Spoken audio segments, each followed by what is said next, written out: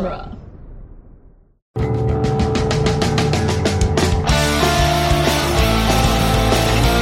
In the world of Hollywood, movies get greenlit and redlit. They get remade and rebooted. But we are the Ideal. I'm Sam Gash, and you are listening to Ideal Remake. Thank you for listening to Ideal Remake. We take movies that either have been, will be, or should be remade and talk about what the ideal version of that remake would be. Today, my guest and I are very much like Bruce Willis and Gary Oldman in The Fifth Element in that we've never actually been in the same place at the same time. So, Tanner, is The Fifth Element a movie that has been, will be, or should be remade? I feel like it's going to be at some point, but it really should be, if only to get it away from Luc Besson. Yeah. Man, I meant to sit down and look up all the other things that he's done, and I forgot. Okay, the important things are he did this, he did Valerian and the City of a Thousand Planets. That's the only other one I could name off the top of my head. He did a really creepy underage romance story. Oh, no. And then married the actress from it. And then what, the actress? Married. No. So, yeah, he is a straight-up child predator, and, my friend went on a tear the other day about how come he's not said in the same phrase as, Woody Allen and Roman Zelensky. It's a good question, and the answer is... Hollywood. Well, I mean, the other two are also in Hollywood and still making stuff and being nominated for Oscars just this year. Exactly. But, that's shitty. So, sorry to jump that on you. I thought that's something that you would have known going in. I didn't. I mean, I watched this movie and I just know... you watch this movie and you're like, well, this guy isn't great with women. Yeah, well, see, that's the other thing. That's the thing that... Once you know more context for The Fifth Element, it's really skeevy because he's got Mila Jovovich, who he then married after making this film. Oh, God. But she's basically playing a very infantilized woman, so it's here's the good version of what I did.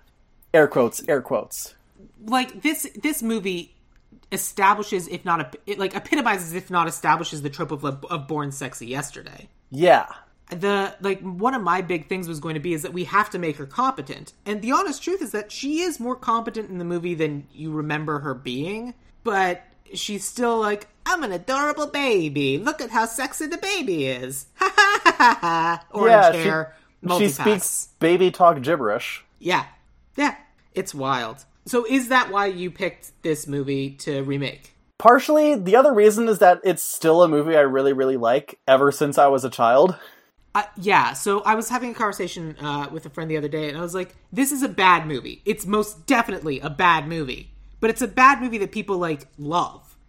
Because it's just colorful and pretty and explosive, and stuff happens, and it's crazy, and nothing makes sense. But, you're just watching this thing, and you're just like, well, I'm having fun.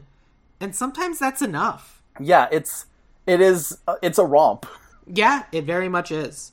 Do you remember the first time you ever saw this movie? I'm pretty sure I was... When did it come out? Because I probably saw it shortly after it came out on DVD, the hottest new technology. I hear nothing's gonna ever top the DVD. We've peaked. It came out in 97, so I probably saw it in 98 or 99. It was, for a long time, my go-to sick day movie, if I had to stay home. And my mom would be like, when you're feeling better, you can just have some soup and watch a movie. I'm like, okay, I'm immediately plugging in The Fifth Element. I like it. That's very funny. Also, apparently, I am the only person who likes Ruby Rhod. I don't think that's true. Do people not like Ruby Rhod? It made Chris Tucker's career. Exactly.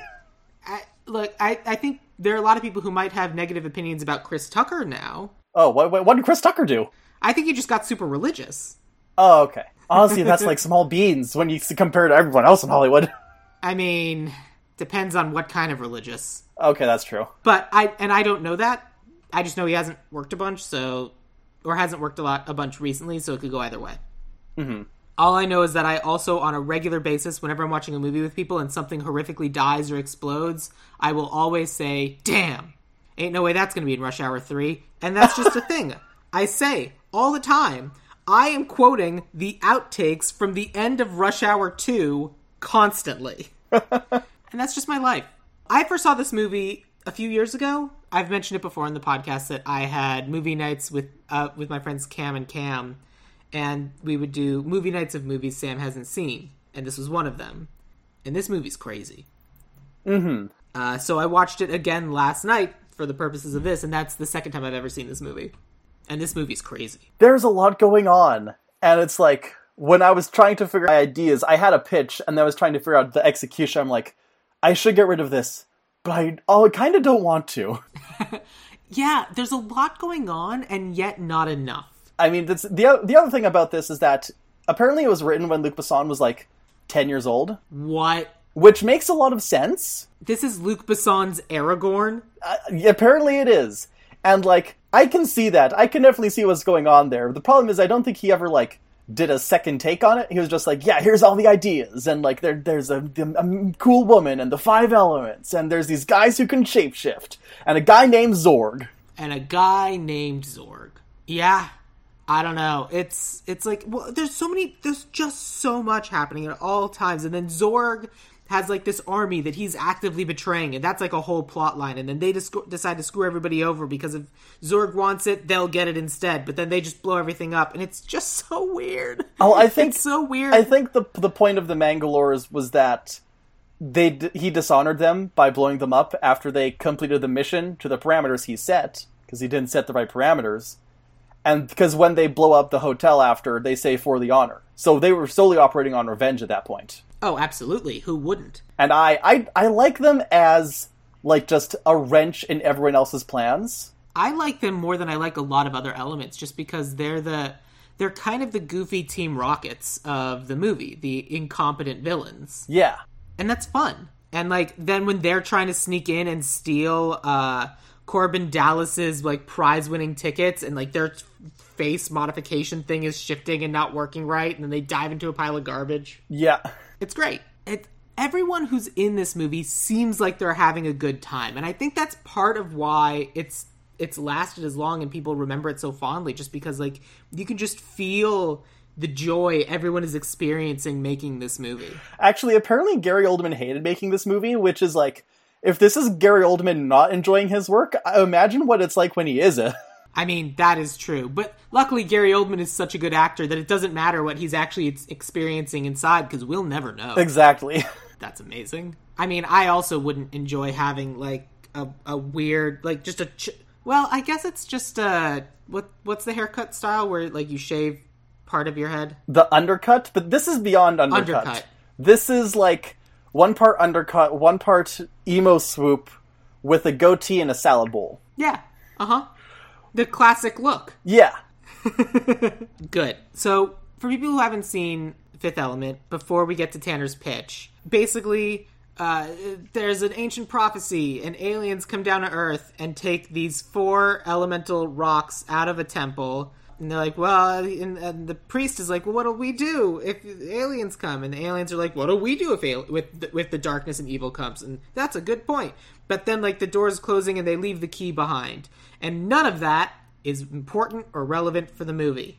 You don't need any of it. Yeah. They what they say is that the idea is that they don't trust humans with the elements and the 5th element, which every 5,000 years, when the planets are in alignment, the ultimate evil arrives, but then the 5th element, surrounded by the other 4, this perfect supreme being, shoots a laser and stops it. And so the aliens come down on the eve of World War I, and they say the stones aren't safe here, and when 300 years, when the evil's actually scheduled to show up, then we'll return.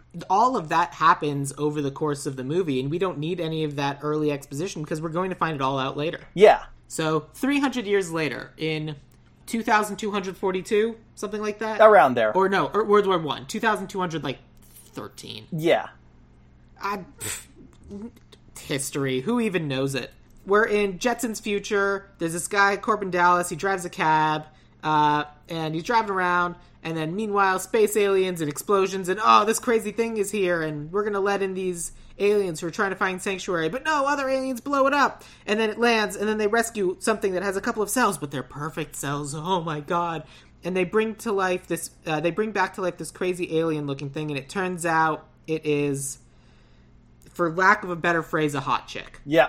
It's Milla Jovovich before Resident Evil. And literally everyone in the movie has the hots for her, and that's her character arc. Yeah, she speaks the divine language, which is basically just gibberish. Gibberish baby talk. Yep. And so she pulls an Apocalypse from Age of Apocalypse, and she watches TV and then says she's learning. Yeah, she goes through all of Wikipedia. By the time of the end of the movie, she's reached the letter V, and has only seen the good stuff so far. Yeah. And then she gets to W and discovers war, and she's like, what is this? And she's like, you know what? It's not worth it. The darkness should destroy everything anyways. Yeah. And then apparently Bruce Willis's makeouts are so strong that she just changes her mind. Yeah, because the fifth element was love. Yeah. So she escapes from, like, the science lab that brought her back to life, and she escapes and then crashes through the roof of Corbin Dallas's cab. And then she says, please help me, and please take me to this priest. And Bruce Willis does it, and takes her to the priest. And then she gets naked, and the priest kicks Bruce Willis out. Meanwhile, Bruce Willis has been announced that he's won a major contest to go beat like a pleasure cruise thing, and it turns out Bruce Willis is a secret soldier for the government. We never knew, and it's just, oh man. So we're gonna send him to this place and go figure out where these rocks are. And oh no, now the priest and Lilu need to get and steal from him. What a crazy coincidence! It's this stuff There's so many coincidences in this movie, Tanner. Well, okay, it's not a coincidence that he wins, but I thought it was until my rewatch, because I had the subtitles on, and Bruce Willis says, oh, you're ready for the competition. And the general goes, uh-huh, because like they show up to recruit him back into the army. But I didn't know that until like yesterday, because what Bruce Willis really says is, so he's, oh no, I don't remember the name of that character from Homestar Runner. Senior something. It's no bravado. It's like old, strong, bad, grown up. It doesn't matter, but that's the voice. No, it's not the fact that the contest was rigged and Bruce Willis wins. It's the fact that, oh, he's this random taxi guy whose roof got crashed into, who also happens to be this amazing super soldier trained by the army, which we don't find out until an hour into the movie or something. Yeah. Bruce Willis doesn't meet Lilu until half an hour into the movie. And he never meets Gary Oldman, the theoretical villain. I kind of like that. I think that's funny, because it's almost a screwball comedy, but it's also a space opera. I would be way more into it if it was a screwball comedy. Like, that would be great. I don't think my pitch is for a screwball comedy. Just Scooby-Dooing out through all the doors. That would be rad. Anyway... They go to this pleasure cruise. Turns out the rocks are inside the tummy of a really good singer diva lady who's super cool, and she put the rocks in her tummy. Luckily, she got shot in her tummy, coincidentally, so Bruce Willis is able to just, like, reach into her tummy and get the rocks, and it's like, oh, we got the magic rocks! Yeah, I assume that if she didn't get shot, then Plava Laguna would just, baby bird him. She has so many weird tentacles on her head. Just put on extra fake tentacles on her head. It's fine. And then she can just, like, ka-chunk them off and just hand you the extra head tentacles. Here, hang on. Let me open up my skull tube. Yeah! The skull tube isn't being used for anything. It's clearly uncomfortable. Why not put some rocks in your skull tube? All these incredibly beautiful costumes and designs, and then she comes out, and she looks great too, except for the fact that her head is obviously a balloon. Well, what's crazy is, like, they are hiding her, because she first walks in and she's in a burqa, and she's completely covered. And then when you see her later, it clearly can't be the same person, because the head that you see uncovered wouldn't have fit under the burqa that she'd been wearing earlier. She inflated it. Oh man, she's wearing her Nike Air head, and she pumped it up. My references aren't only for the 90s. So anyway, yeah, then they go to the temple, they plug in the rocks, and they magically have all of the things they need, which are blowing on it, sweating on it, throwing dirt on it, and Corbin Dallas just luckily has one coincidental match left. They did hint at it at the beginning of the movie, but oh boy. And then it takes him 5 million years to get the fire on top of the rock. It's fine. Anyway, then they save the all of existence because making out. Yeah, they make out, and then now the Earth has 2 moons. which I'm sure will be totally fine for everyone. But the tides, Tanner! The tides! Won't someone think of the tides? And then Corbin and Leeloo get stuck in the healing pod, and the president wants to meet them, but then the doctor looks inside, and uh-oh, they're fucking. Yeah. And then Corbin's mom calls and chews out the president. Yep. The women in this movie are so poorly treated. Like, we have the one person who's clearly awesome and good at everything, and she's just a sex object. We have everyone else in the movie who's just a sex object. And then we have Corbin's mom, who we never see, so she can't be a sex object, who is just like the stereotypical nagging mother. Yeah. The only other woman who's, like, vaguely competent is the Blue Diva lady, and she gets shot, and then they have to get rocks out of her tummy. Yeah. Gotta get those tummy stones. I mean, stomach stones, I agree, makes more sense, but I've already committed to saying tummy a bunch. So yeah, that's Fifth Element. It is super fun. Like, I'm making fun of it as I talk, but it is genuinely an incredibly fun ride, and it is worth your time. Enjoy. Yeah. Tanner. Yes. You have ideas. You have things you want to do. You have a pitch to remake The Fifth Element. I do. I am here for it. It hinges on two things. First off, this movie is almost an anti-capitalist movie. How so? So the villain, I guess the main villain is the ultimate evil, but the face villain is Jean-Baptiste Emmanuel Zorg, who is obviously a major capitalist, billionaire. It's the 2200s, he could be a trillionaire by that point. He's introduced by one of his cronies saying, the economy is heating up, they want us to fire 500,000 people. And Zorg says, fire 1 million. He has a whole speech about how destruction is the root of all life, and that as long as his factories are working, then everyone else can keep on living, that we're in the same business. And then, when he's dealing with the thing known to destroy everything, he's like, okay, well, as long as they pay me triple what I asked for before, everything's fine. Yeah, that's fair. All right, I'll give you that capitalism is indeed the enemy, and I can imagine the one true evil in the universe would have put capitalism on this planet to destroy us.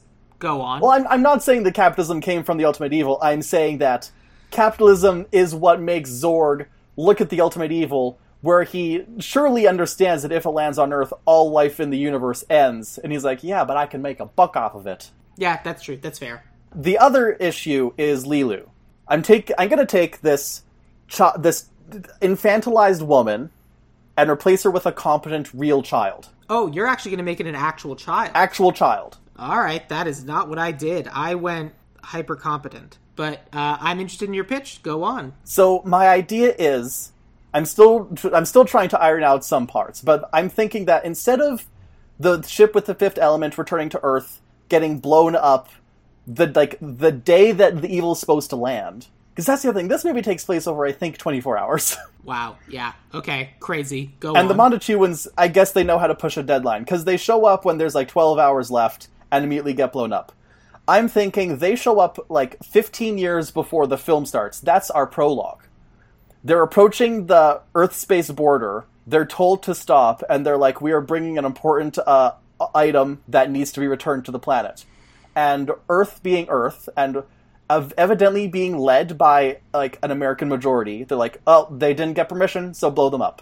So it's the Earth government forces that blow out the Mondachewans, but they manage to get one escape pod out.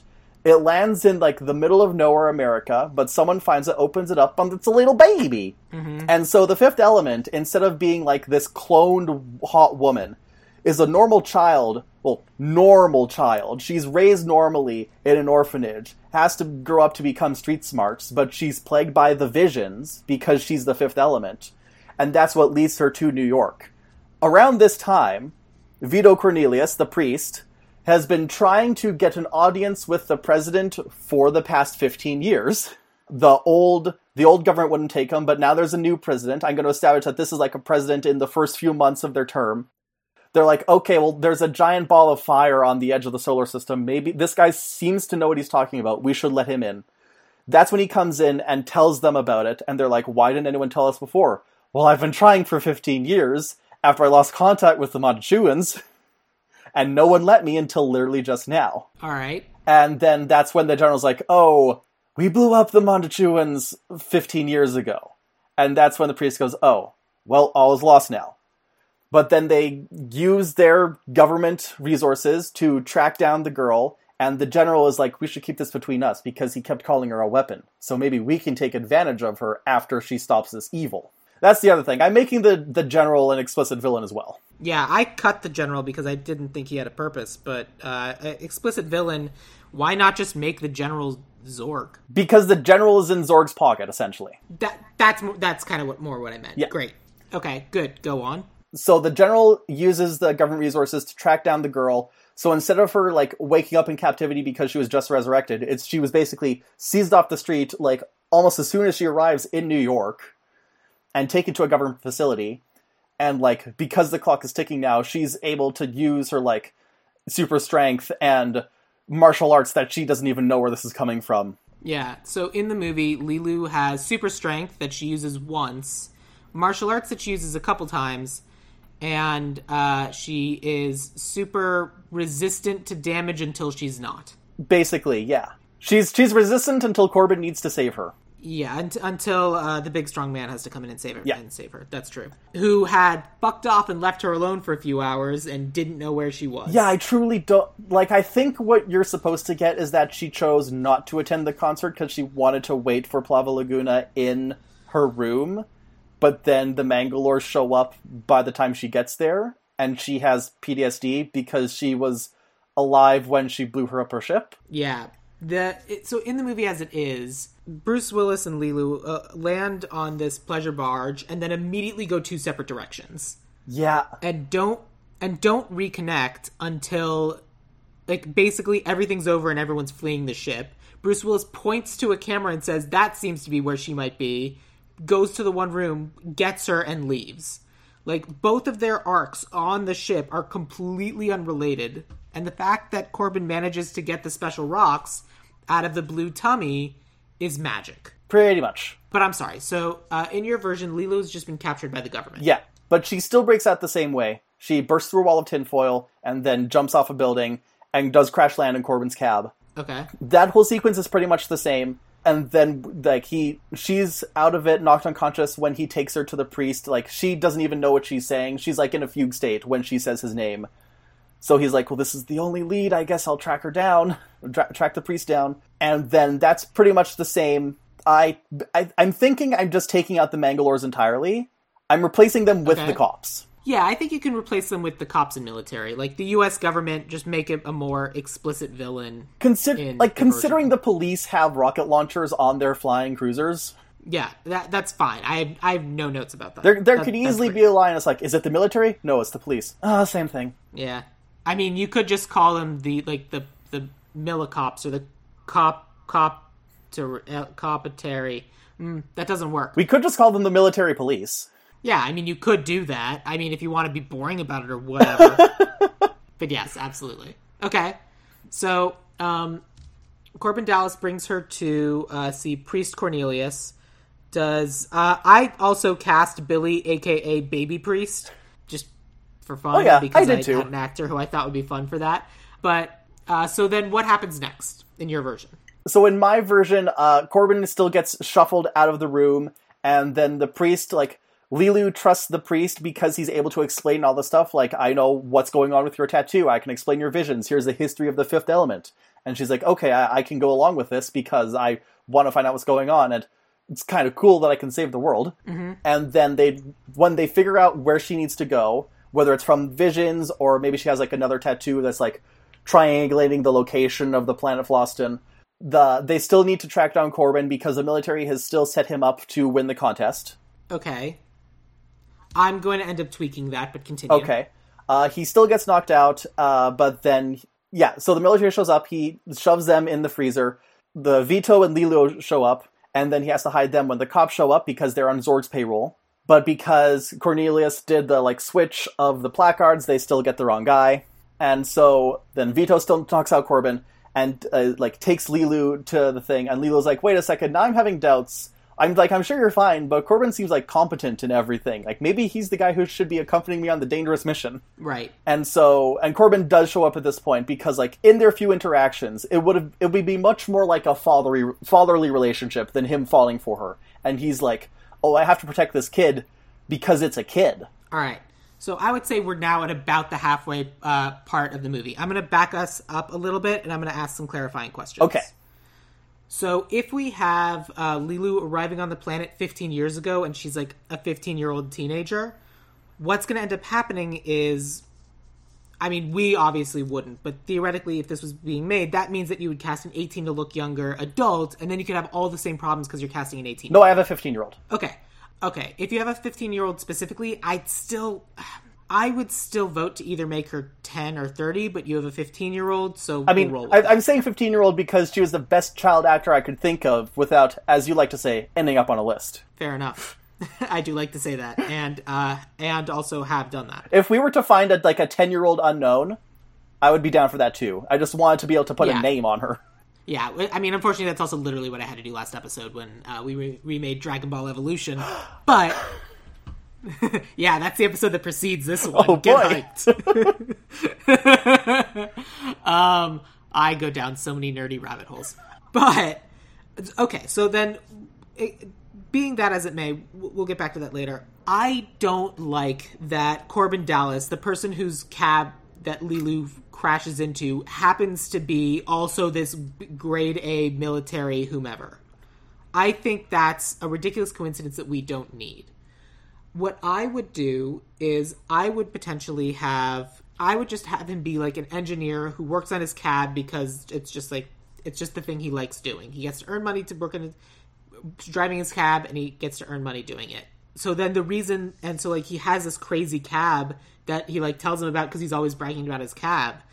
And that way, when they are preventing, the military police are preventing Leeloo from leaving the planet and going after this thing, they shut down all transport off the planet. Luckily, there's someone who's already jailbroken his car. Oh, yeah. His Astro cab or whatever. So not only can it do runs around the city, it can also do runs from planet to planet or from planet to space cruiser. And so because he was already bragging about it, they already know that they can go bother him.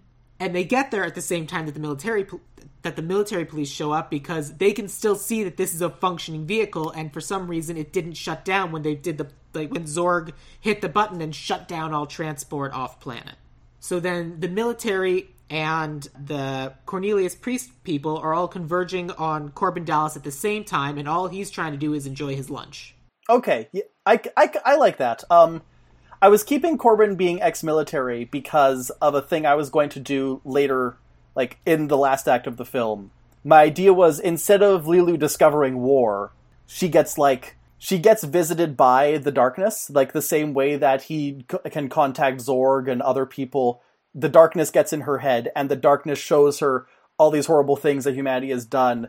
And it's she knows about war and violence and stuff, but it's different when it's being directly blasted into your brain. And one of the things she would see is that the military platoon that shot down the Mondoshuans and her as an infant was Corbin's. I don't love that. That's very clever. It's very emotional, but there's a thing in movies that there's a real habit to make things just very neat, and that those types of coincidences always rub me the wrong way.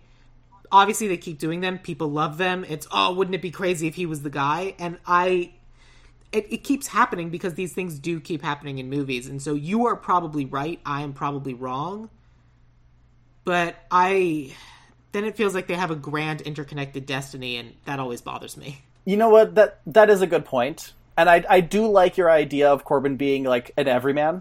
I'm perfectly happy having that. So the scene where Corbin almost gets mugged at the beginning of the movie, and a guy has just an image of the other side of his peephole on his head. Give me the cash. And it's great.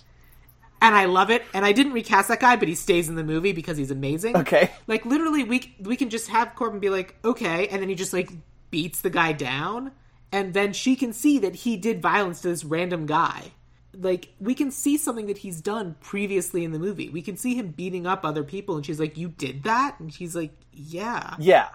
Because I do think between her getting attacked, we need something else to make her, doubt whether it's worth it to stop the evil. She has to be feeling evil's already won. Yes, I agree. And honestly, you're on a pleasure barge. I'm sure evil's already won a lot of places on a pleasure barge.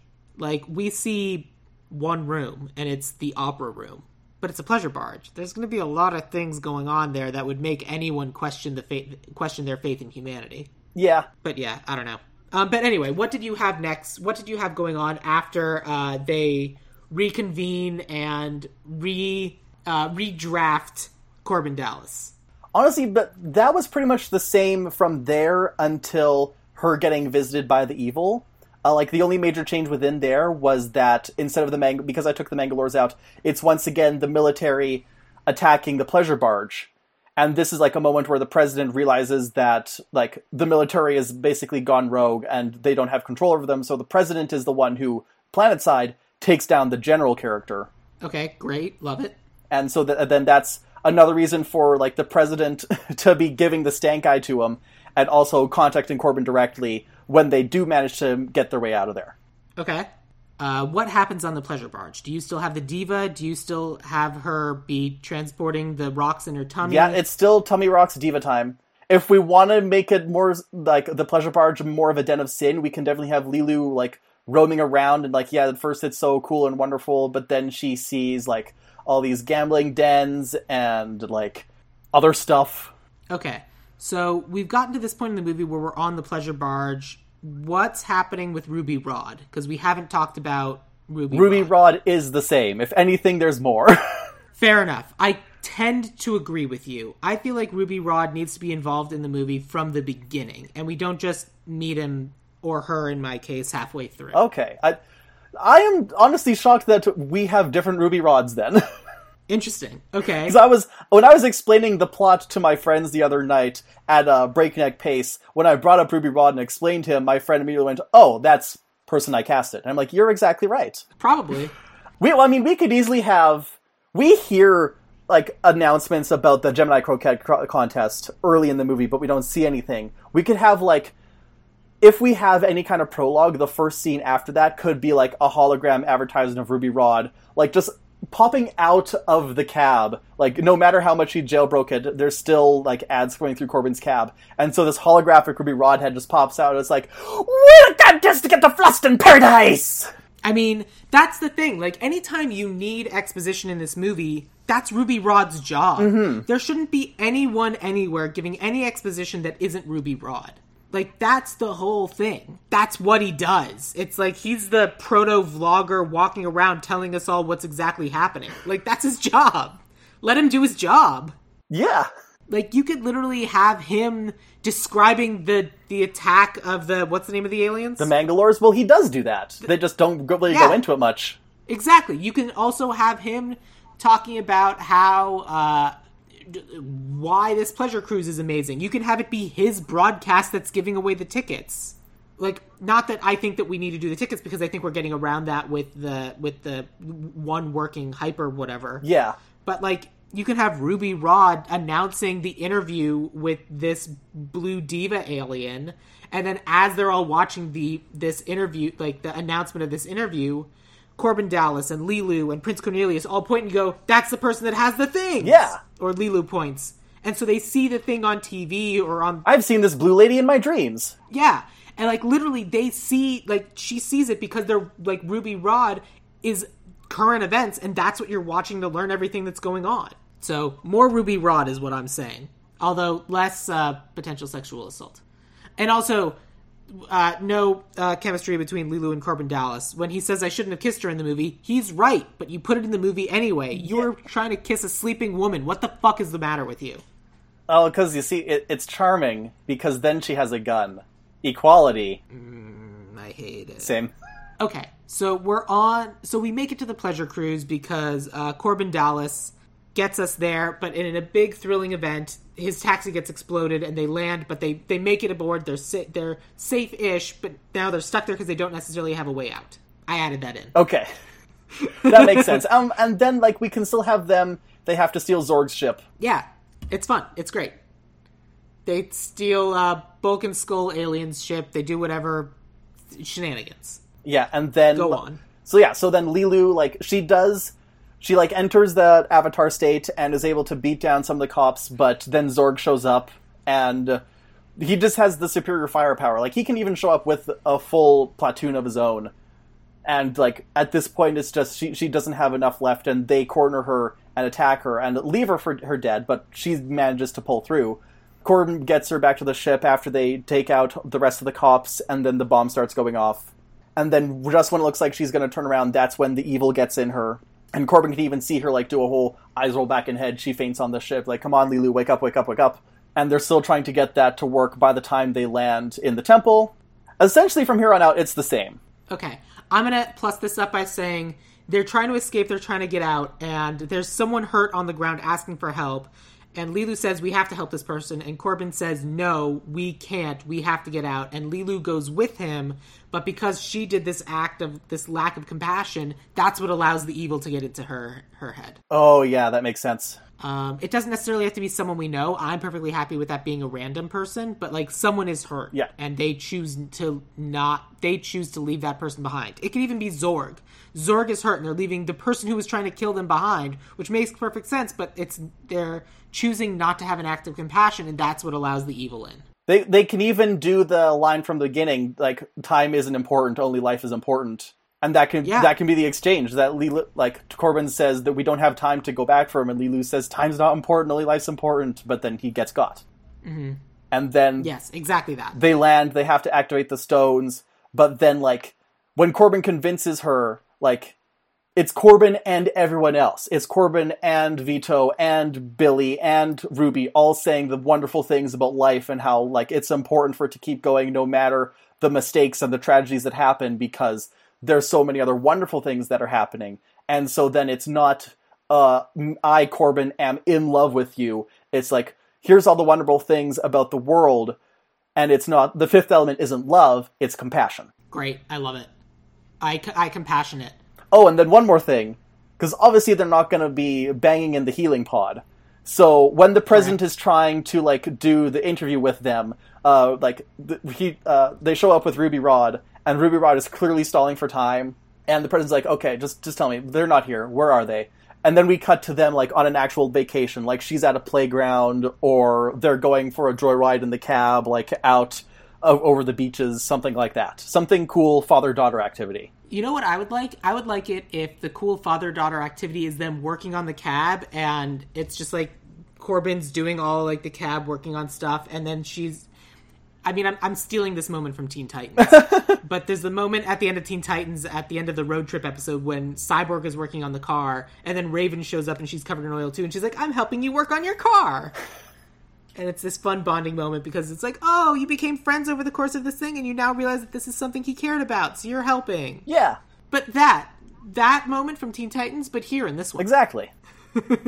I like that. Because we have 4 people, we have Billy, we have Cornelius, we have Ruby Rod, and we have Corbin and Cornelius. That's not confusing. Corbin, Cornelius, Billy, and Ruby Rod. And those represent, like, each one of them is doing something for the other 4 elements. Yeah. Who's doing what? Now I have to line up the elements. I can pitch it. Okay, well, Ruby's fire, and I think... Oh, I disagree. Okay. But I'm sorry. Tell me your 4, and then I'll tell you my 4. I think Ruby's fire just because of his personality. He is very fiery. And then great. We also, instead of, like, the anxiety of the last match in the matchbook, like, Ruby could have just, like I don't know, spark something on his radio broadcaster. Okay. Billy would be air. Okay. I'm trying to think. I think Vito would be water, and then Corbin would be earth because he's grounded. Okay. But what's your pitch? Good. I like it. My pitch is Billy has to be water because Billy's constantly crying. Ruby Rod has to be air because he's just full of hot air. He's constantly talking, and there's no point when words and air aren't coming out of his mouth. And we understand the words that are coming out of his mouth. Then Cornelius has to be ground because he's the salt of the earth, the priest that really gets his hands dirty and is, like, really caring about, like, the planet. Like, he's doing these things to protect life, and all life comes from earth. Yeah. Which leaves fire for Corbin Dallas, the person who works on stuff and, like, engineers things, the guy who, like, makes fire and harnesses fire in order to use it. Yeah, I think yours is better. Thank you. But yeah, and so, like, I think the idea, like, because the whole purpose of everything is, like, the fact that they have to dump dirt on the rocks is cool and all, but I think it's also a metaphor. And when they finally get to needing fire, Corbin's like, I don't have anything on me that makes fire. And it's like, you're the fiery spirit. Like, we wouldn't have gotten this far without you. You're the fire. Touch the thing, it lights up. Super laser beam, Kamehameha, Avatar state into the sky, blow up second moon. I think it should just be, like, vaporized, no second moon. That's too much. They say it appears to have stopped 62 miles above the surface. That's too close. It's gonna fall. Yeah.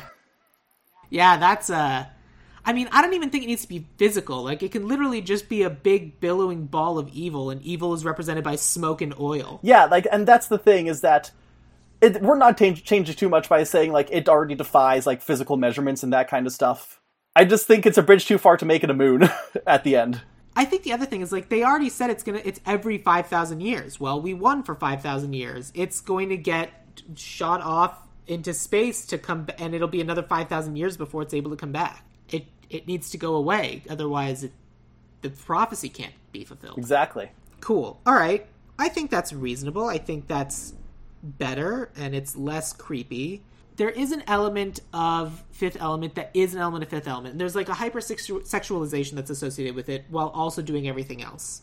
So I feel like we either need to not have any hypersexualization or it needs to be everybody. Or at least like all sorts of people. It can't just be the flight attendant ladies. It would have to be like it's either everybody or nobody. And my vote's probably for nobody. I think just Ruby. Fair. I'll give that to you, just Ruby. And costume-wise, and then with the sexiness, like, I think it's fair to show that everyone's, like, getting a case of the vapors when Ruby comes down the hall, but make it clear that, like, he's not going up to people without their consent. So rather than him getting real up in that lady's face, it's just that, like, he's doing the monologue next to her, and just his presence is enough to make her kind of, but when he's actually going down on the woman or man, that's, like, clearly, like, would you be interested? Oh, yes, I would, Mr. Rod. Yes, absolutely. Some sort of consent. And I'm realizing now that if I'd been really smart, I would have cast just, like, someone who's perfectly gender fluid. And Ruby Rod can do anything and be everybody can be anybody to everybody. But I didn't think that far ahead. Any other thoughts, any other notes on the movie itself before we get into our recasting? No, I think that pretty much covers it, because, like, I covered all my main points of contention, and yeah, I think we've gotten to casting. What are some important elements from Fifth Element that, like, we need to, like, I should have said this first. Are there any, like, important, like, it's not Fifth Element if there's not a multipass? Like, what are the things that need to be in Fifth Element? I think we can get rid of multipass, because that's, again, just a joke on how she plays with words. Fair. It's also the only quote most people know from the movie. That's true. Okay, so I would say they think they're able to get off planet if they have this ticket, this multipass that lets them get off the planet. They're able, and they're trying, they get the multipass, and they get to the place where they're supposed to be, and it's still not letting them off the planet. And she's like, she keeps scanning, she goes, multipass, and it just keeps not working. She's like, but I have the multipass, and she keeps trying to get the computer to read it, but it just keeps not working. And then, like, drama and getting off.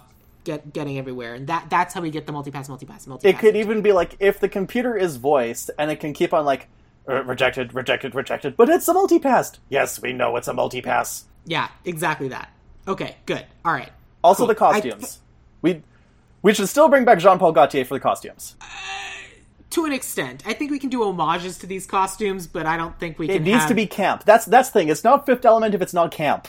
Like, I'm fine with camp, but not over hypersexualized. Oh, no, like, yeah, he can do the dramatic camp costumes without them being hypersexualized. Great, then that's fine. By all means. What's the costumer's name? Jean-Paul Gaultier. That's spelled Gaultier. I definitely spelled it some way. Cool. All right, great. So then let's talk about casting. All right. Obviously, I think we need to start with Leeloo. So I cast an older person to play Leeloo because I was aiming for hyper competent action hero, and there's really only one person who can do that, but I'm more interested in hearing who your 15-year-old is. Yeah, so my 15-year-old I cast because I'm also trying, it's a real white movie, also, is the thing. Yes, it is. As far as I could tell, the only two characters of color were Ruby and Right Arm. Right Arm being the president? No, okay, three. Ruby the president and Zorg's henchman, Right Arm. And the guy that the alien turns into. Right, Aknot. There's 4 black guys and 1 Asian guy. Yeah. I cast Aknot before I took him out. Yeah, fair enough. But anyway, who's your 15-year-old? My 15-year-old is most well known for Stranger Things. It's Priya Ferguson. So she's done Stranger Things, she was in The Oath, but she's pretty young, so that makes sense that she hasn't done all that much. Mm-hmm. And the thing, like, she's 15 years old, but she plays like a 13-year-old on Stranger Things, so she can even go younger if we need to.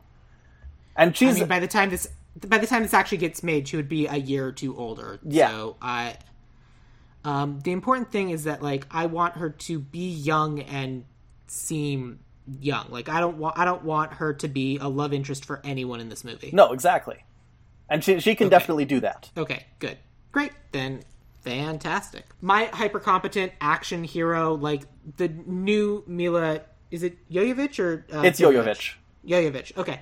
Mila Jovovich would have been Sofia Boutella, because of course. Oh, yeah, that makes sense. And so I obviously wanted to pair someone who was somewhat the same age as Sofia Boutella, who turns out is 40. Huh.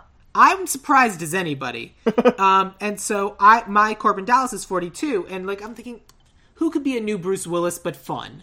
Because Bruce Willis was always, like, kind of like the attitude guy, kind of like the arrogance or whatever, and I like the confidence, but I want to take out the arrogance, and someone who's just genuinely fun.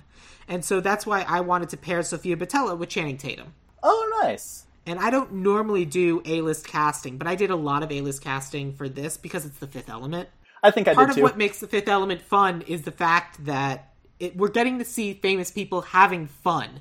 If people aren't having fun in this movie, they're doing it wrong. So we need to have people who would be willing to have fun. But yeah. So my idea was Channing Tatum. Who was your Corbin Dallas? So my Corbin Dallas, like, originally the cast with the idea that he was ex-military, but honestly works really, really well as just an everyman cab driver guy. He's most recently been in stuff like the new Star Wars and Moon Knight. I've got Oscar Isaac. That's fair. Oscar Isaac most definitely can give off, like, dad energy. Yeah.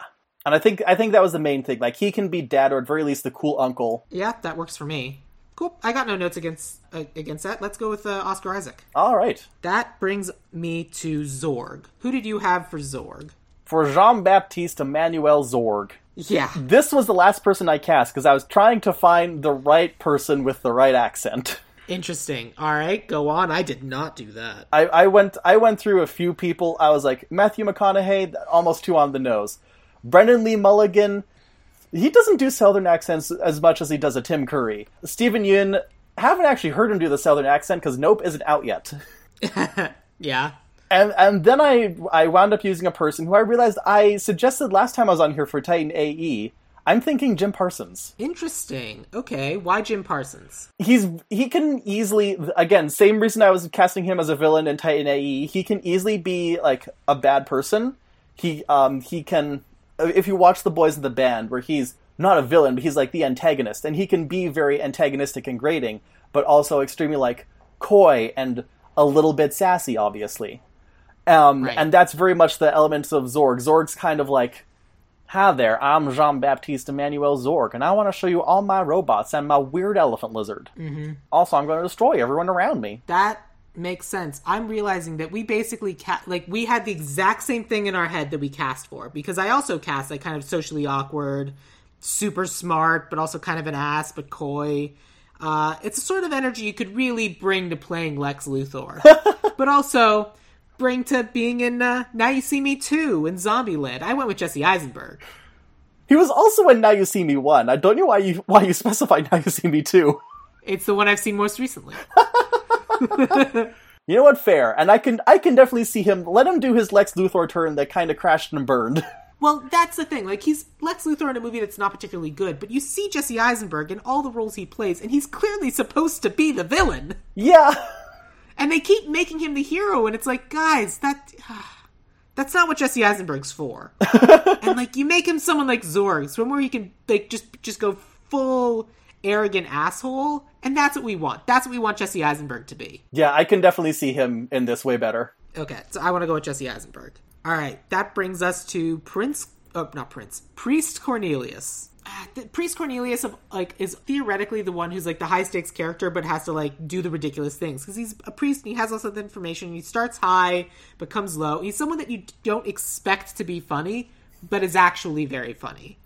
And, like, this guy's done mostly drama. Like, he's a very good dramatic actor, and that doesn't always convert to being able to do comedy. But I want Priest Cornelius to have the gravitas and be down to earth, obviously, because he is our representative of Earth. But to also be, you know, someone who you're just like, God damn, this person's just such a good actor. And that's Jeffrey Wright. Oh, right, him. If we had, oh man, what's the name of the guy, the detective in Batman? Jim Gordon. Yeah, so we had a Jim Gordon in the last movie. We have to have a Jim Gordon in this movie.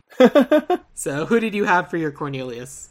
I'm just going to quickly look up how to pronounce their name to make sure I don't get it wrong. Fair. All right, so my Cornelius, I actually did cast with the slapstick and the goofy stuff in mind, because we can definitely still keep some of that around and going on. Okay. But also he's still able to, and probably, like, no shade to the original guy, but much better, also bring that, the down-to-earthness and the care and compassion that would be required to, like, be this invested in life and also the fifth element itself, especially when we have a child as the fifth element this time. So I wanted someone who is, like, compassionate, but also was not afraid to do a little bit of slapstick. He most recently showed up in Everything Everywhere All at Once, and it's Ke Huy Quan. Okay, go on. Oh, that was it. That was my reasoning. Right. Well, I meant, like, what does he do in Everything Everywhere All at Once that makes you think his character's role in the movie is that he's the emotional center, and a little bit spoilers, but he's kind of what inspires the main characters to basically not give in to nihilism. And so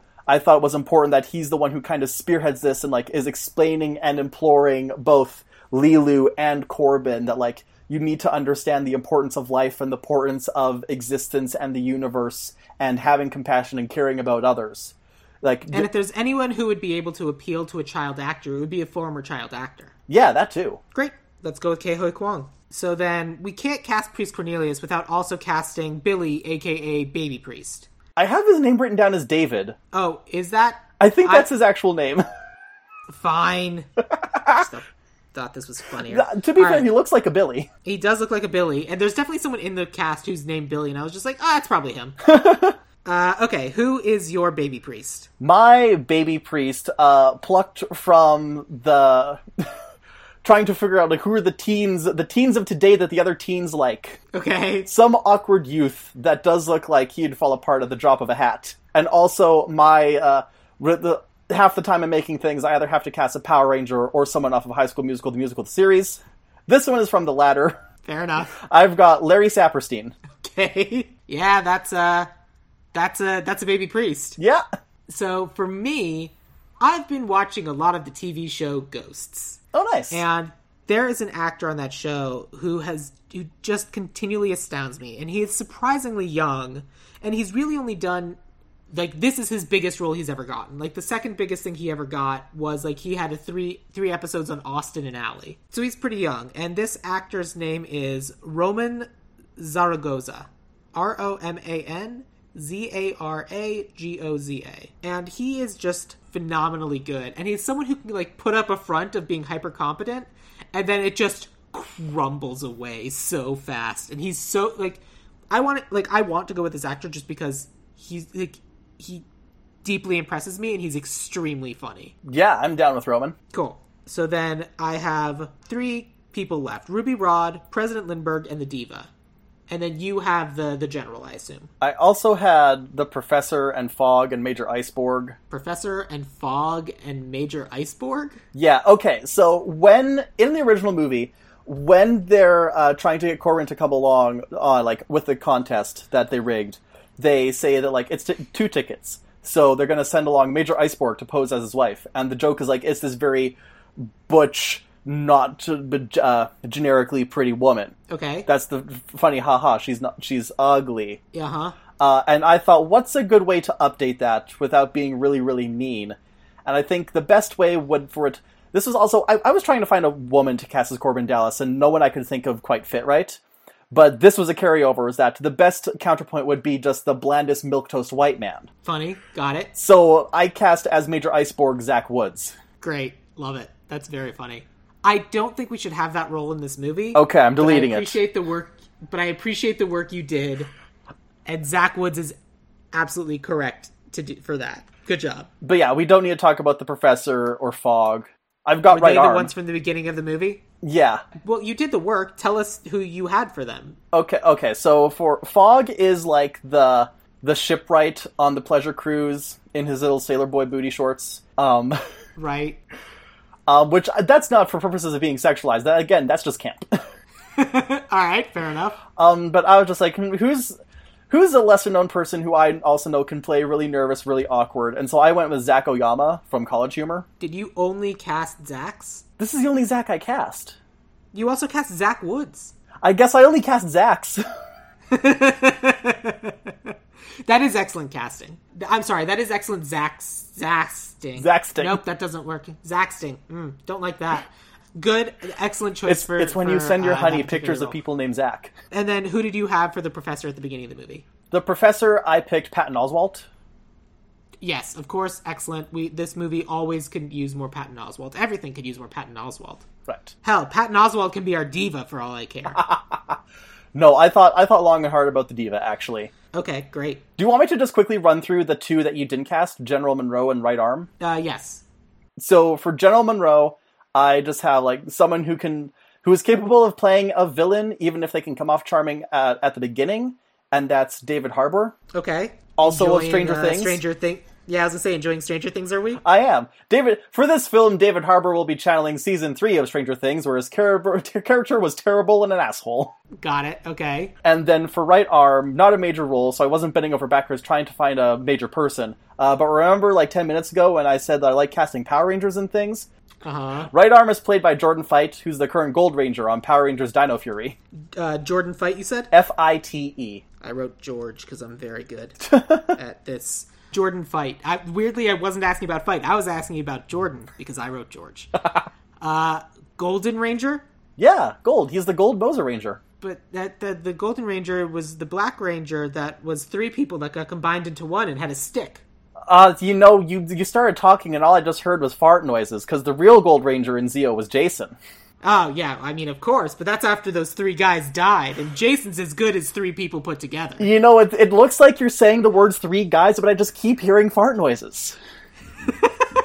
Is that not what it was? It was totally that! No, it's just an in-joke of me and my other Power Rangers friends. Oh, okay, great, okay. We're drinking the Tray of Treforia Haterade. Whatever. I watched Power Rangers for a really long time. I'm still watching it, baby! Yeah, I know. I've seen your Twitter. I know what's happening. It's Power Rangers and Degrassi, and that's your life. And Glee! And Glee. But that's rewatching, not watching for the first time. That's true. That's comfort, like fireplace, blanket, mug of hot cocoa. Yeah, I love being comforted by Glee, a totally normal show with totally normal reality show spin-off. Wait, this is the wrong podcast! Sam, who do you have cast as President Lindbergh? President Lindbergh, I went with Birds of Prey, Pineapple Express, the other guys. I went with Rosie Perez. Nice. Who did you have? I went with Sleepy Hollow and that one episode of Black Mirror, which happened after, 3 years of being blackballed by Hollywood? But I just like putting her in things. Nicole Bahari. Okay. I don't know who that is. You don't know Nicole Bahari? I don't think so. Bruh. Got it. Yeah, I don't know who this woman is. Anyway, she seems neat. I would push us towards Rosie Perez just because despite Nicole Bahari being 42, I would push us to someone who can cast a little bit older and like a little bit more... oh no, I'm sorry. Nicole Bahari is 37. What is happening? Why is this giving me 2 different pieces of information? Oh, she's in the movie 42, but she's 37. Got it. Wild. I would push us to have someone a little bit older playing the role of president. You know what? That's fair. And so then let's talk about the diva, and then we'll come back to Ruby Road. Okay. You said you had someone very specific for the diva. Yes. Diva Plav Laguna. I needed someone tall. I needed someone who is like used to working with makeup and prosthetics. And someone who has an air of gravitas when they enter the room. And so... I forgot to look up their birth name, but they're much more well known by their stage name as the drag queen Raja Gemini. That is probably the correct thing to do. Raja Gemini. Excellent. Okay, great. The person I had for the diva is an actress named Felicia Rashad. She is one of the singers and voices in the movie Soul. She's in Tick, Tick, Boom. I think she plays Creed's mom in Creed. Okay. But I think going with Raja Gemini is the right choice. And that brings us to Ruby Rhod. Okay. This is a tough one. So you went first for the last one, and there's a good chance you're going to sweep this one as well. Let's talk about Ruby Rhod. So again, I'm realizing now that I would have loved to go with like fabulous gender fluid person, but I didn't do that. I went with someone who's very competent actress, because I did gender swap Ruby Rhod, and she's done a lot of different things, and she's done voiceover work, and she's just kind of cool. Mm-hmm. I went with someone who I did not lean into the over sexualization. I intentionally just made them like fun and dynamic and vloggery, which is why that might not be the right choice. But she's in The 100. She's in Chilling Adventures of Sabrina, and she's the voice of Willow in The Owl House. And her name is Tati Gabrielle. I do like her. Can she be really high energy? Yeah, can she be really high energy like Ruby? I mean, if she plays Willow, Willow's pretty high energy. Oh, that's fair. And like because I know she's been in these other two things and can act, and then can do the high energy thing of Willow. Like I imagine, and especially you play to the audience you're playing for. The 100 and Chilling Adventures of Sabrina, you're not playing to a high energy audience. But like someone who can do cartoons, you got to be able to be animated, and you got to convey emotions and do things on command. Yeah. And so I just thought Tati Gabrielle would be fun for that. But who did you have? Who's the person who clearly this is the only person who can play the role? Okay, like when breaking down Ruby Rhod, and then later like watching his initial monologue in the show, me and my friends like, okay, this black man who is in the movie he's straight, but like this is the energy of someone who's fabulously gay. Correct. Very camp, and like also brings that high energy and the drama, and isn't afraid to just make an absolute fool out of themselves. I went with Montero Lamar Hill, a.k.a. Lil Nas X. Yeah, that does make sense. Hear me out. Okay. What if Lil Nas X is Rod and Tati Gabrielle is Ruby? Oh, that would be fun. And so it's Ruby and Rod. It's not Ruby Rod, it's Ruby and Rod. Or it's Ruby/Rod. It's stylized. Because that's kind of the dynamic for a lot of channels and Twitch and everything else that's going on. Is it's a dynamic between these two people that's like kind of generating, and they're able to bounce off each other. And instead of having this like, and it's a double act instead of a solo show, and that way it's less about, and like they each exude certain charms, and like and Tati Gabrielle can be the bubbly like energy, high energy. We're keeping everything going, and then Lil Nas X can just be like just exude. Sex appeal? Sex appeal. I was looking for a different word. Sex appeal is the correct word. Great, yeah, just exudes sex appeal. I was looking for like pheromones. That's very different. Yeah, no, but it was, I can't even think of the word I was trying to think of, which is why I couldn't think of the word. It doesn't matter. Sex appeal. Just exudes sex appeal. And I can definitely see like the staging of like that initial getting led down all the various hallways, like it's one of them going one way and then hand Corbin off to the next person. Yes, absolutely. The only issue is that because it's two people, that then makes there be 5 people at the end instead of 4. So we probably should just do Lil Nas X instead of Tati Gabrielle, because that is... I think ultimately it depends, like, do we want them to be more of a vlogger or more of a, like, sexy radio host? Can Lil Nas X act? I want to say yes, but I don't think he's ever actually acted, like, outside of his music videos. And most of his emoting is, I guess, technically more on the dramatic side. Yeah. I think you're right that Lil Nas X captures the energy of the role and what it certainly was. Like I said, I'd love a gender fluid I think it would be great to go with Tati Gabrielle. Yeah, I think that's what we have to do in this case, just because we don't know if Lil Nas X can act. But you are correct, that is absolutely kind of the same vibe. In the same way that Channing Tatum has the same Bruce Willis vibe, Lil Nas X has the same Ruby Rhod vibe. Yeah. But for our version, yeah, let's do Tati Gabrielle. Yeah. And, like, the other thing is that it'd be fun watching her be a more animated character in live action, because I've only seen bits and pieces of 100 and Chilling Adventures of Sabrina, but she's a much more serious character there. She is. And which is why I think it's fun that she plays Willow. She's also in Uncharted, and does other things. But these are the 4 things I listed. Cool. So that brings us to writer-director, unless you have... That covers everybody. Okay. For writer-director, for this, I have a hyphenate. Do you have a separate writer-director, or do you have a singular person? I have a writer-director duo. Okay, great. Oh, they're a duo, so like they usually both do work both together? Yeah. They both do both? Yeah. That's not fair. I picked someone who does both, but I just picked one.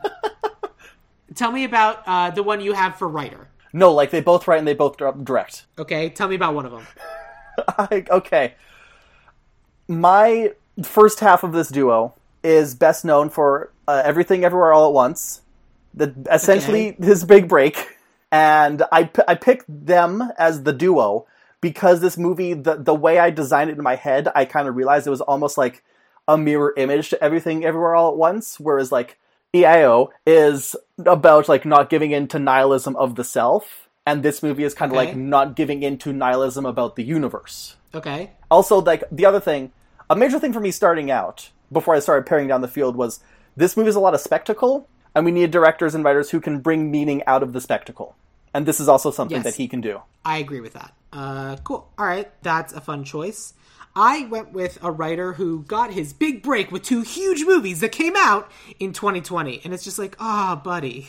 And so he wrote one of them, and then he wrote and directed the other one. He wrote Love and Monsters and wrote and directed Spontaneous, which are both 2 fun movies that are kind of like, love is a big important part of both. That's and they're, true. Like, they're spectacle. And there's a lot of spectacle in a movie about, like, horrific monsters that, like, weird apocalypse roam the world. And also, he's the writer behind the Divergent movie, Insurgent, so... But we're not going to hold that against him. Yeah. I thought that Brian Duffield would be a fun choice for writer-director, because, A, he knows how to write sci-fi fantasy stuff. I'm sure he grew up with The Fifth Element. And he can direct something that has, like, is ridiculously genre, but also heartfelt. And he got screwed over by the pandemic, and I feel bad, and I want something nice to happen. Yeah. Okay, so I never actually said the name of the guy for my duo, so now I might as well say both. It's Daniel Kwan and Daniel Scheinert, also known as Daniels. Oh, yeah. They're the writing team, the Daniels. Yeah, the writing team, and they also both directed Everything Everywhere All at Once. Got it. What we could do is we could have them write it and Brad Duffield direct. It would likely be the reverse of that. It would probably be Brian Duffield writing and then them directing. Okay. Yeah, let's do that. Okay. Written by Brian Duffield and then directed by Dan Kwan and Daniel Scheinert. Cool.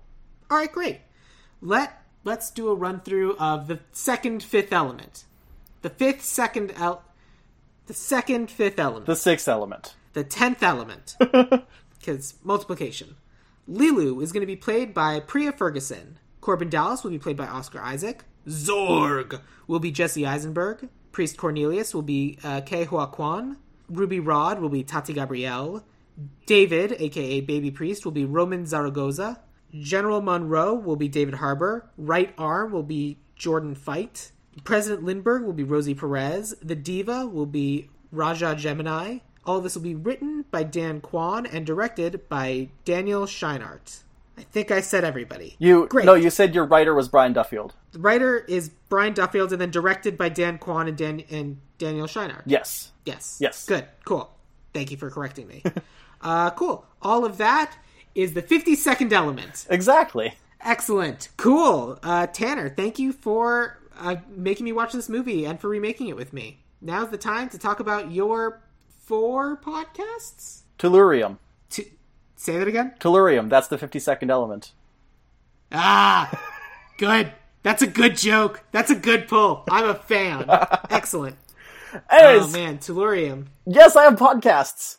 My first podcast is Not If I Reboot You First, which is like this show's cousin. All right. In the sense that we take our favorite properties and reboot or sequel or adapt them before Hollywood has the chance to. We cast a wider net than this show in the sense that we will turn TV shows into movies and movies into TV shows and video games into plays. I don't think we've actually done that yet, but we could in the future. Medium is not important. And also usually we just kind of fly by the seat of our pants. It's not nearly as structured as this. I mean, it's fun, and it occurs to me that if this all goes the way I think it is, I'm going to be guesting on your show probably right about the time that this episode actually comes out. Yeah. Which is going to be very funny, and you have no idea what I'm going to talk about. Truly don't. And I have no idea if you've covered this particular topic on your show before. I hope you haven't. We've gotten to the point where we can probably start doing reboots. We'll find out. Mine is very specific, but also very well known. but also not that well known. It's going to be interesting. I'm not even telling you the medium. Well, make sure you find out, and to do so, you can find on your podcatcher of choice, and you can find us on Twitter at NIIRYFpod, which are the letters for Not If I Beat You First, and that's pronounced Nearif. My other podcast, which Sam has also been on, whether he liked it or not, is Loser Like Me. I had a lovely time. You had a lovely time on the podcast, but we did make you watch Glee. That is true. Yeah, Loser Like Me is a Glee recap and review podcast, which will probably be just starting Season 3 by the time this episode comes out. As of recording, we just wrapped up the Glee project, which was a nightmare. I felt like I was on Dateline. You can find that podcast on Twitter at LoserLikeMePod. I also have a Pokemon Actual Play podcast that is nebulously on hiatus. We're slowly getting back into the swing of things because one of my players went to radio school and now has a real radio show. Gross. How dare they? But yeah, it's called Pokemon Adventures in the Millennium. Even though it's a Pokemon podcast, we do cuss, so don't turn it on for the kids unless you want them to cuss. And that can be found on Twitter at PKMN_Millennium. And I've also got a project I'm working on with friend of the show, Claire Mulcairn, that we should be able to announce in a few months, but it's still a secret project, so that's all I'm gonna say. I know about this project, and I'm very excited about it. Oh, sweet. I didn't know how many secrets we were keeping from our friends. No, Claire told me about this, but I haven't announced it to anybody. I'm not going to announce it. No, but, yeah, obviously. That's great. Enjoy. I can't believe Sam broke the NDA! It sounds like it's going to be super fun. Very excited. Cool. And then me as a human, you can find at Sparky Upstart. So when I do start announcing things, just watch that space. Yeah, Sparky Upstart where? On Twitter. On Instagram, it's Sparky Young Upstart. There you go. Because I'm not 30 yet. Damn it. Neat. I have 4 months left. I turned 34 last month. It's fine. You wear it well. Thank you. I'm wearing it like a tan t-shirt. That's how cool I am. I only saw the top half. I'm like, is that Half-Life? No, it's bricks. Ah. If you're interested in following me on social media, I am at Sam Gash, SAMGASCH, or you can follow the podcast at Ideal Remake on Twitter or Instagram, or join us on Facebook, Ideal Remake or Ideal Remake Podcast. Or you can check the show notes of this very episode and join Ideal Remake on the Dueling Genre Discord, where we chat about all things, and it is very easy for you to tell me that I'm wrong. It hasn't happened yet, which means that I can only assume I've never ever made a mistake. But if you think I have, someone's got to let me know. To be fair, I tell you you're wrong all the time, but privately, so that I don't embarrass you. But I'm supposed to be embarrassed. That's how you get likes. But that is also true. And then, as Ideal Remake is part of the Dueling Genre Network, I always try to talk about one of the other shows on Dueling Genre. And this episode, I'm going to be talking about Doom Patrol Radio, which is hosted by Mark Meadows and Nathan Alexander. When Doom Patrol is on, it airs every week. The podcast airs every week, and they basically rewatch the episodes of Doom Patrol and then talk about it. And they talk about how it ties in with the comics and how it works and how much they enjoyed the episode. They are big fans of Doom Patrol, and I get it. It's super fun. So yeah, if you're a fan of Doom Patrol, check out Doom Patrol Radio. So now I believe we have come to the end, and we will end this podcast the way I end all podcasts. Tanner, what is your favorite quote from the movie The Fifth Element? Corbin Dallas! Here he is, the one and only winner of the Gemini Croquette Contest. This boy is fueled like fire, so start melting, ladies, because the boy is hotter than hot. He's hot, hot, hot! The right size, right build, right hair, right on. Right on, right on. And he's got something to say to those 50 billion pairs of V's out there. Pop it, D-Man! Hi. Unbelievable! Quiver, ladies, quiver. He's gonna set the world on fire right here from 5 to 7. You'll know everything to know there is about the D-Man. His dreams. His desires, his most intimates of intimates. And from what I'm looking at, Intimate is his middle name, so tell him, man, you nervous in the service? Not really. Freeze those knees, because Corbin's in the place and he's on the case. Yesterday's frog will be tomorrow's Prince of Floston Paradise, the hotel of 1,001 follies and lollies and lick'em lollies, a magic fountain flow of non-stop wine, women, and hoochie coochie coo, all night long, all night long, all night. Start licking your stamps, girls, because this guy's gonna have you writing home to mama here from 5 to 7. I'll be your voice, your tongue. I'll be hot on the trail of the sexiest man of the year. D-Man, your man, my man. You are genuinely the first person who researched and looked up something for a quote for the end of the movie. I'm so impressed. That's amazing. I've spent the entire hour and a half trying to find the right transcription of it. Oh, you did such a good job. Thank you. Did I say the right things? You did. It's, high and not really, You right? did. You were perfect. Yeah! Yes! Okay, cool. Because I did that from memory. Man. All right, cool. I'm stopping the recording. All right, me too.